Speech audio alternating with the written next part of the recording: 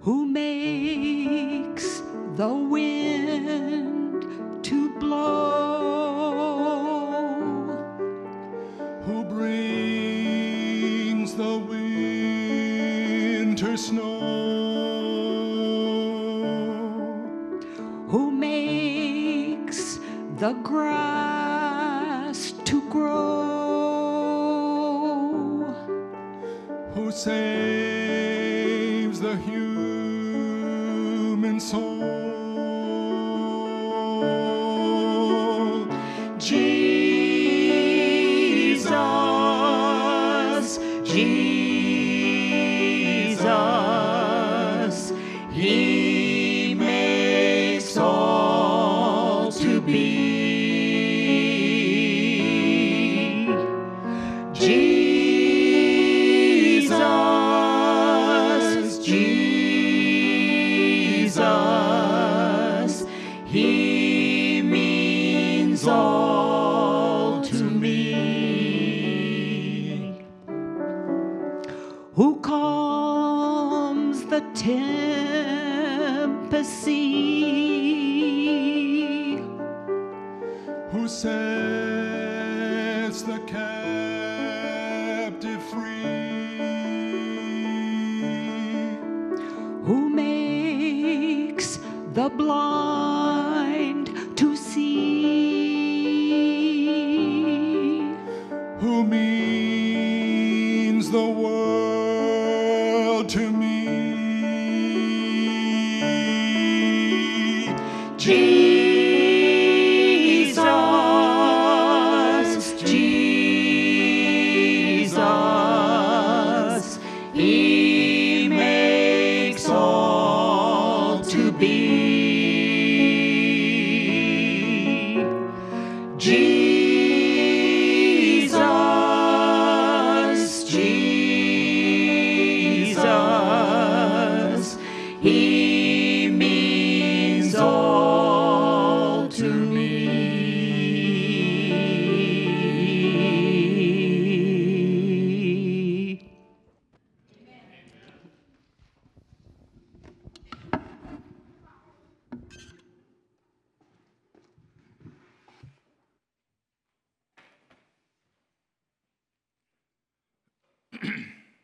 Good morning, Port Angeles Church. Good to be back with you folks again. I didn't mean to bring that up here with me.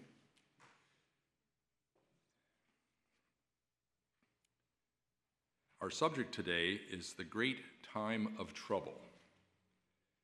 Is it something to worry about, to cry about, or perhaps to sing about?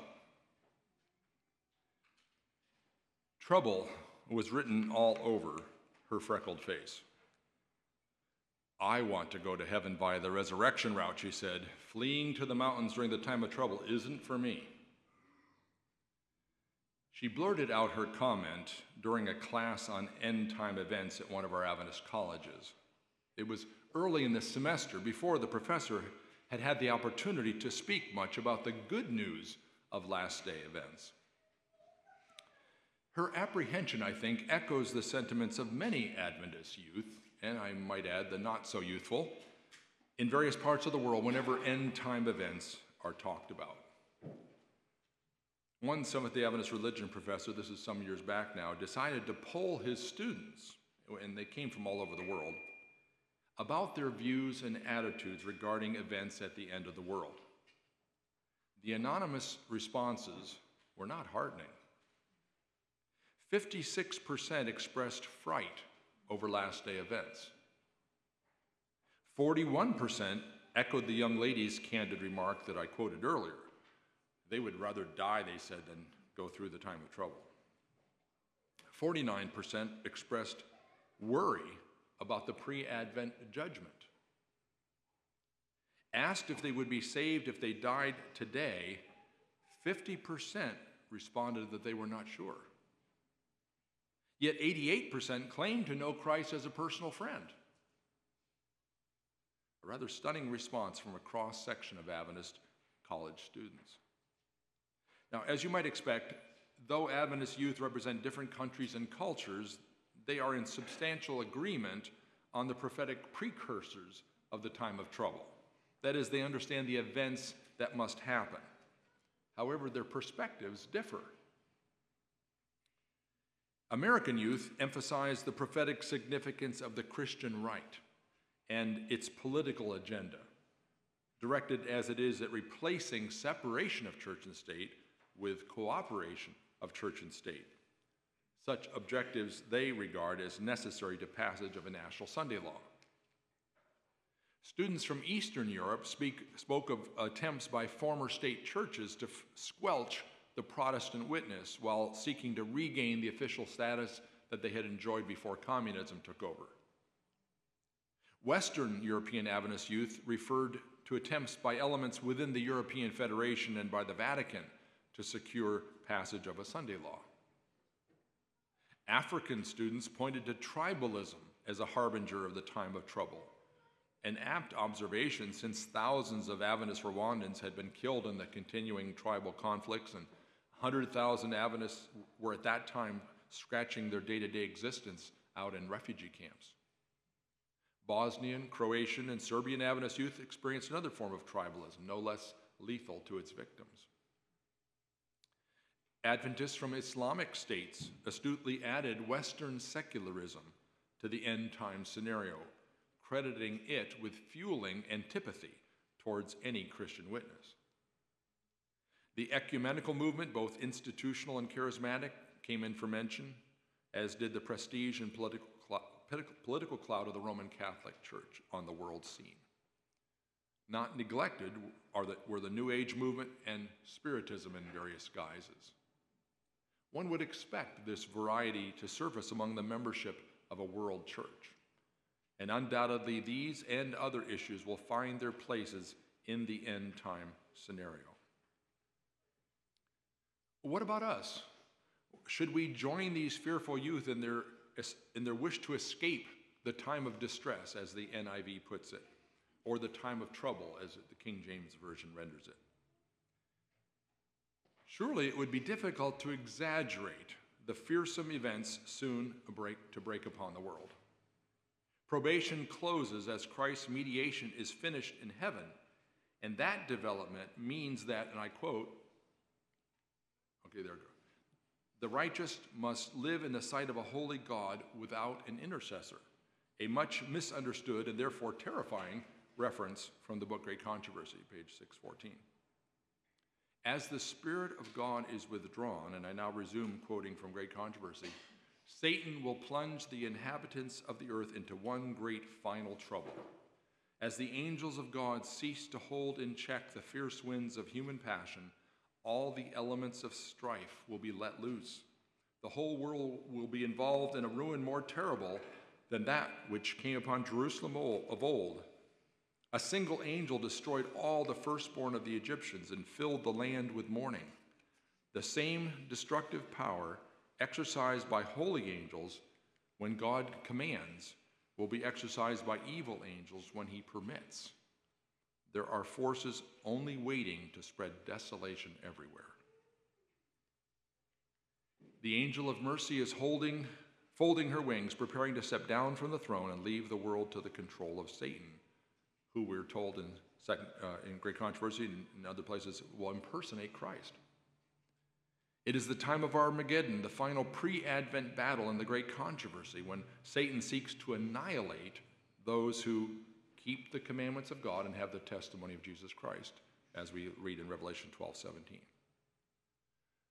Without doubt, God's followers do indeed face a time such as has not happened from the beginning of nations until then, as Daniel 12:1 predicts. But to agonize over this segment of the verse to the exclusion of its wonderful promise is to cultivate an insanity guaranteed to destroy one's Christian experience, if not to send you to the funny farm. What is this liberating promise? I'm going to share it with you along with 9 others that should change or at least balance your perspective on the time of trouble. And I'm going to share a lot of points, a lot of references and stuff, so you don't need to take any notes because I have given the deacons a half-page handout with all of it on there for you to take home. So you'll get that as you leave later. Okay, number one, the time of trouble is a time of deliverance for God's people. At that time, the time of trouble, says Daniel 12:1, Michael, the great prince who protects your people, will arise. There will be a time of distress such as has not happened from the beginning of nations until then, but at that time your people, everyone whose name is found written in the book, that's the book of life, will be delivered. So, yes, greatest time of trouble ever, but also greatest deliverance ever. The whole world, according to Revelation 16:14, will unite to destroy that faithful remnant who refuse to worship anyone other than their Creator, Revelation 14:7. But God stands with them against the world. Can you say amen? So, who should worry? The wicked, that's who. God even preserved a record of deliverance for our encouragement. Contained in chapters 3 and 6 of the book of Daniel are two prototypes of the time of trouble, both involving worship and both containing a death decree. In one, the worship of the golden image on Dura's plain was commanded. In the other, worship of King Darius. 3 Hebrew youth refused to bow to the image and were thrown into a superheated furnace. Daniel was thrown into the den of hungry lions. It is not coincidental that the only ones to suffer in these stories were the bad guys, the perpetrators, who themselves were executed. Daniel 3:22 and 6:24. Likewise, in the end time, it is those who judge the saints worthy of death for their misguided loyalty who themselves are executed. The saints are exonerated. Number 2, the verdict of the pre-Advent judgment is in favor of the saints. In vision, Daniel sees the end-time coalition of evil, a reincarnated Babylonian conglomerate, speak against the Most High and oppress his saints. That's in verses 24 and 25 of chapter 7. But the Ancient of Days intervenes. The court of heaven pronounces judgment in favor of the saints of the Most High, verse 21. Why then should we fear what will happen when our names come up in the pre-Advent judgment? There are, of course, reasons. If we are followers of Christ only in name, if we come to judgment flaunting our works, if we come with the baggage of unconfessed and unforsaken sin, but if we are indeed Christ's, if we have accepted his death as payment in full for our sins, if we cling to Christ as the sole provider of our salvation, we have nothing to lose. Amen? Amen. Number 3, the plagues will fall on the wicked, not on God's people. God gives a final gracious invitation to his children who are in Babylon, called by John the Revelator the mother of prostitutes in chapter 17, verse 5, because she has united herself with the kings of the earth in an adulterous church-state union. Come out of her, my people, so that you will not share in her sins, so that you will not receive any of her plagues. Chapter 18, verse 4. The inspired prophet calls the union adulterous because the church's only lawful bridegroom is Jesus Christ. When God's people look to the state for support, then there's a problem. They should be looking to their God. It is this prophetic scenario that sparks concern among American Adventists as they view the program of the so-called Christian right, which seeks reformation by legislation rather than through power from on high, which is Christ promised to bestow on his disciples in all ages in Luke 24:19. It was such a union as this that historically became drunk with the blood of the saints, the blood of those who bore testimony of Jesus in Revelation 17:6 and 12:17. It doesn't take a theologian's analysis of prophetic passages to identify the perpetrator of centuries of such persecution. A reading of any textbook on the history of Western civilization will suffice. Again, God comforts his children by referring to his intercession in history. During the plagues that fell on ancient Egypt, God said, I will deal differently with the land of Goshen where my people live. No swarms of flies will be there, so that you will know that I, the Lord, am in this land. I will make a distinction between my people and your people. Likewise, as the plagues fall again in end time, God will protect his own. Listen, while the wicked are dying from hunger and pestilence, angels will shield the righteous and supply their wants. To him that walketh righteously is the promise, bread shall be given him, his waters shall be sure. Number 4, the time of trouble will be a time of rejoicing for the righteous. Excuse me. During the time of trouble, the persecuted saints will enjoy an intimate relationship with Christ. They may indeed, some of them, be in prison, but angels will come to them in lonely cells, bringing light and peace from heaven. The prison will be as a palace, for the rich in faith dwell there. And the gloomy walls will be lighted up with heavenly light, as when Paul and Silas prayed and sang praises at midnight in the Philippian dungeon. As the judgments of God fall as plagues on the wicked of Babylon, John the Revelator portrays a scene of happiness in heaven and on earth. Rejoice over her, O heaven. Rejoice, saints and apostles and prophets. God has judged her for the way she treated you. Chapter 19 records the response in heaven. After this, I heard what sounded like the roar of a great multitude in heaven, shouting, Hallelujah! Salvation and glory and power belong to our God, for true and just are his judgments. He has condemned the great prostitute, who corrupted the earth by her adulteries. He has avenged on her the blood of his servants. As the illicit union of church and state is destroyed, the great multitude loyal to God shout, Hallelujah! For the Lord God Almighty reigns. Let us rejoice and be glad and give him glory. For the wedding of the Lamb has come, and the bride has made herself ready. Eternally happy and secure will be those who unite with their lawful bridegroom, Jesus Christ. What, in contrast, will be the status of the wicked? Those who have, under her urging, persecuted the saints will at last, it says, hate the prostitute. They will bring her to ruin. Bring her to ruin? The woman you saw is the great city that rules over the kings of the earth. Thus, the Babylonian conglomerate, that great church-state confederation of end time that has hated God's people, will receive not only plagues from God, but also a devastating divorce. Those who have been supporting her suddenly realize it was a lost cause, and they turn on her. She gets destruction from her illicit lovers. So surely, if one must fear the time of trouble, one side is infinitely, less to be feared than the other. And the one side shall at last rejoice. Number 5, no child of God will give up their faith in the time of trouble. The time of trouble is not to be likened to a funeral. Rather, it's part of a wedding day, the hours that immediately precede the bridegroom's coming to receive his bride. Now, we've all been to weddings. We've heard the minister say something like, if anyone here knows any reason why this marriage should not occur, let him speak now or forever be silent, right? Well, speak, the congregation of the damned do.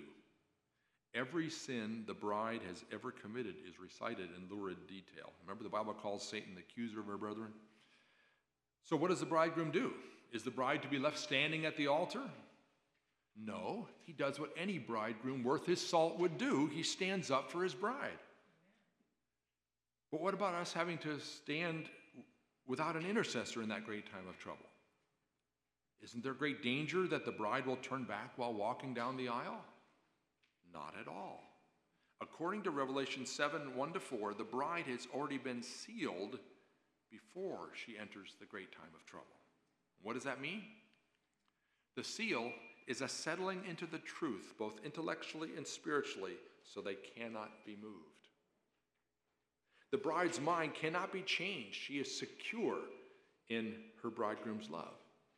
With Paul, she can say, I am convinced that neither death nor life, neither angels nor demons, neither the present nor the future, nor any powers, neither height nor depth, nor anything else in all creation will be able to separate us from the love of God that is in Christ Jesus our Lord. Amen? Amen.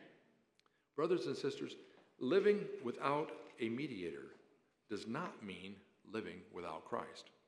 What we need to remember is at that point in time, we don't need a mediator. Every sin, every case has been settled.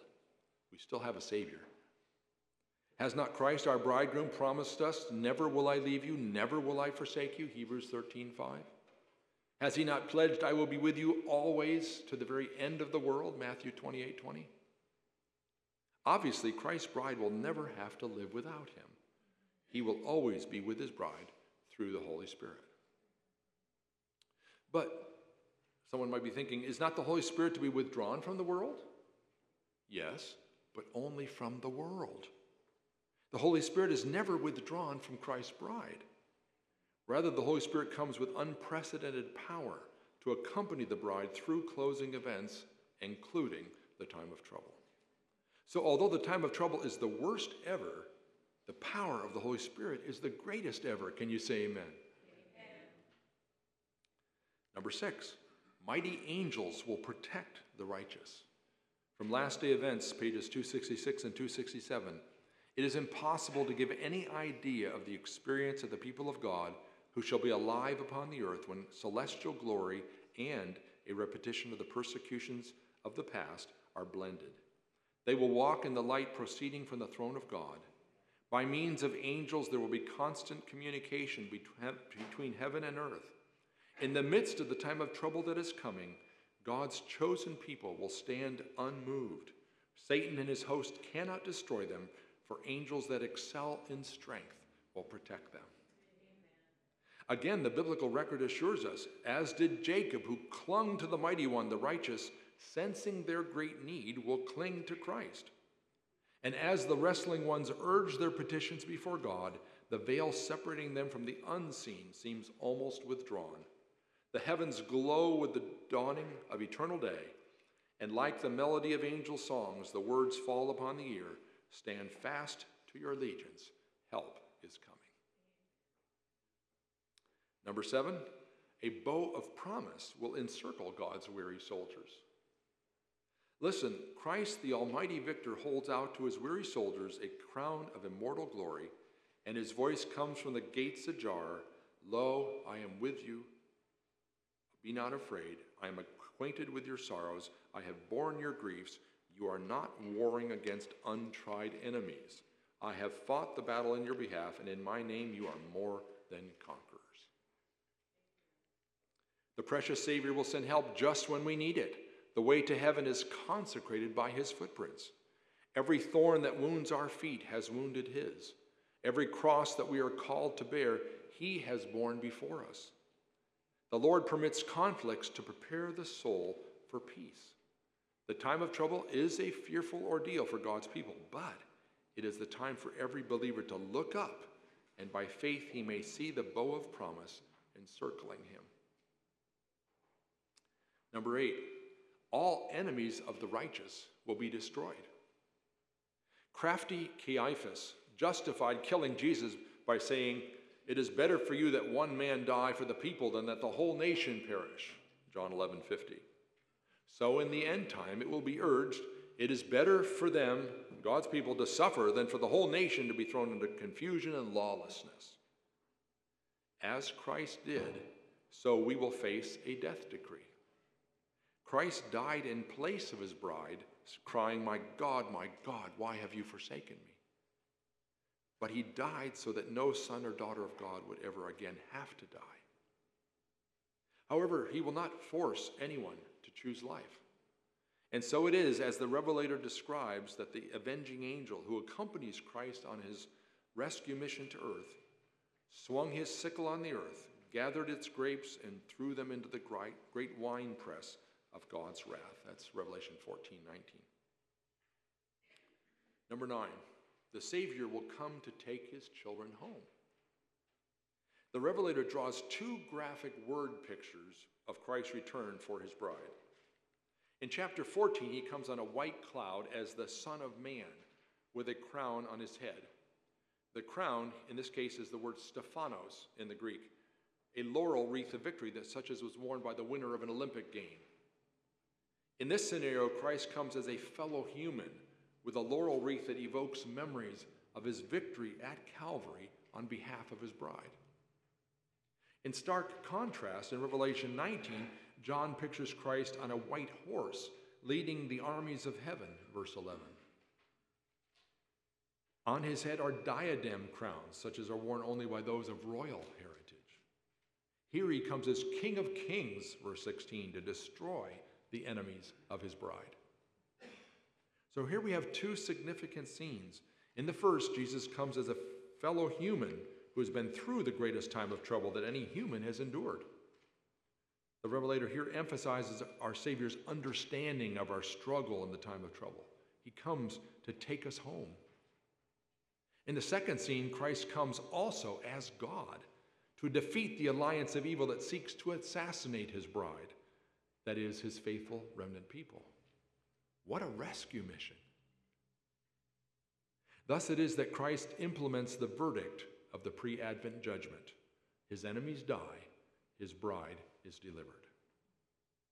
And lastly, number 10, the translated saints shall sing a wondrous song of deliverance.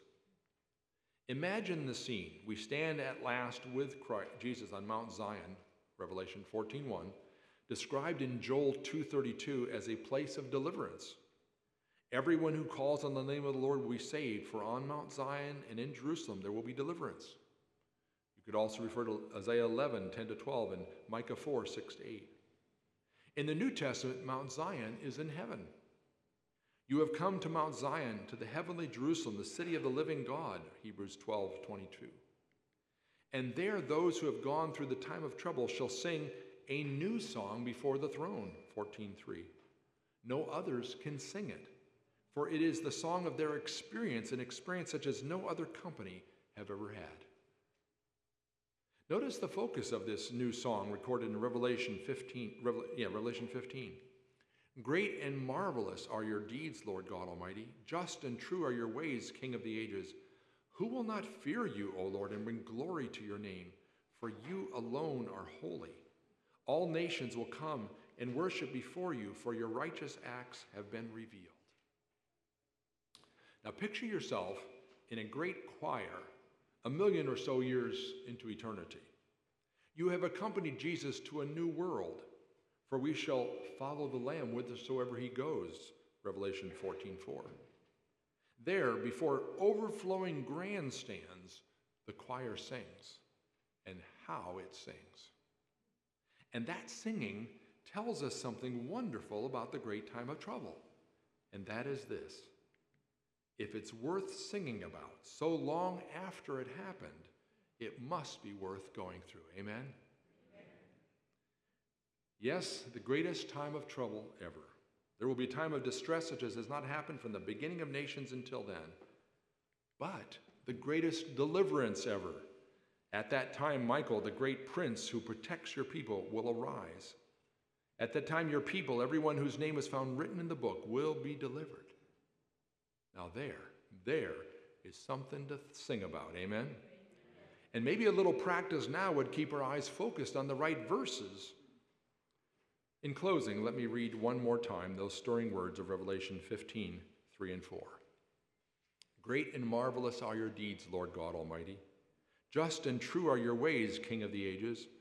Who will not fear you, O Lord, and bring glory to your name? For you alone are holy. All nations will come and worship before you, for your righteous acts have been revealed. And all the people said, Amen. It's long been recognized that Psalm 91 is a passage that has a lot of meaning and comfort for God's people in the end of time. And someone has put the whole chapter to music. And so I've asked Destiny if she'll sing it for us at this time. And after that, we'll sing our song together as a congregation. But I would encourage you to pull out your Bible in front of you. I think it's a parallel Bible. Turn to the Psalm 91, and the New King James Version is what Destiny will be singing.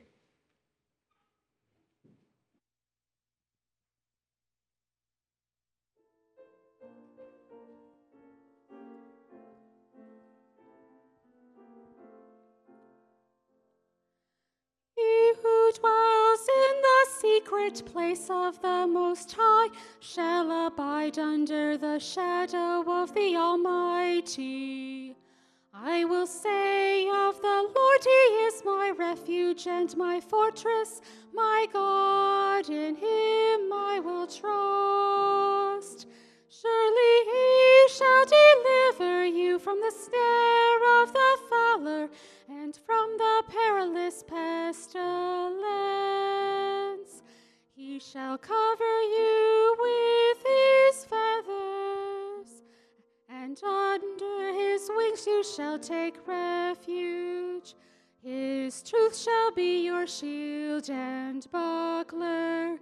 You shall not be afraid of the terror by night, nor of the arrow that flies by day, nor of the pestilence that walks in darkness, nor of the destruction that lays waste at noonday. 1,000 may fall at your side, and 10,000 at your right hand, but it shall not come near you. Only with your eyes shall you look and see the reward of the wicked, because you have made the Lord, who is my refuge, even the Most High, your habitation. No evil shall befall you, nor shall any plague come near your dwelling, for He shall give His angels charge over you, to keep you in all your ways. They shall bear you up in their hands, lest you dash your foot against a stone. You shall tread upon the lion and the cobra, the young lion and the serpent you shall trample underfoot, because He hath set His love upon me. Therefore will I deliver him. I will set him on high, because he has known my name. He shall call upon me, and I will answer him. I will be with him in trouble.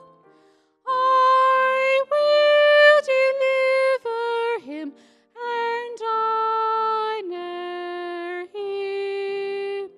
With long life I will satisfy him and show him my salvation.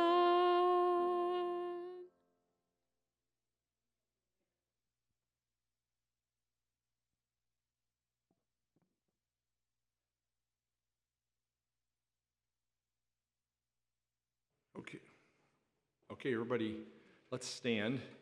And we're going to sing number 520, He Hideth My Soul.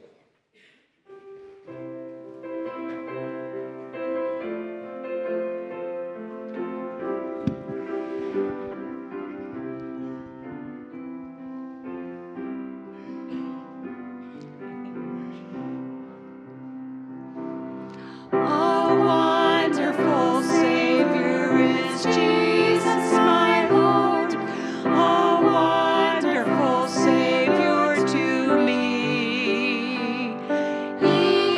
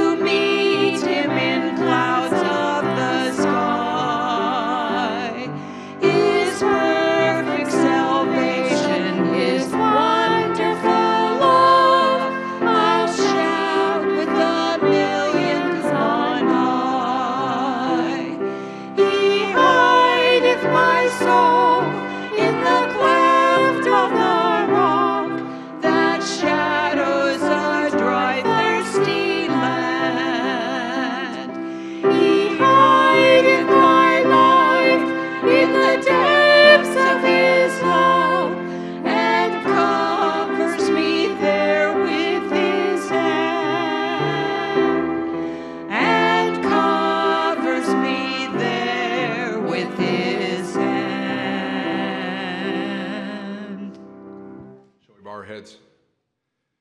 Dear Father in heaven, as we look out at the world around us now, it's fearful, and we know from your word that it's going to get worse. Without your promises, we would be really, really in a pickle. But we thank you, Lord, for reminding us that you've got things under control, that you love us, that you're protecting us, that what you did for Daniel and his 3 friends and others in the Bible you can do for us. Amen. And so, Lord, help us to take our eyes off of the worries and off the fears and put them on to you. And then guide us and keep us safe as we make our way through to the kingdom, and we can't wait for it to come. We pray in Jesus' name. Amen. Amen.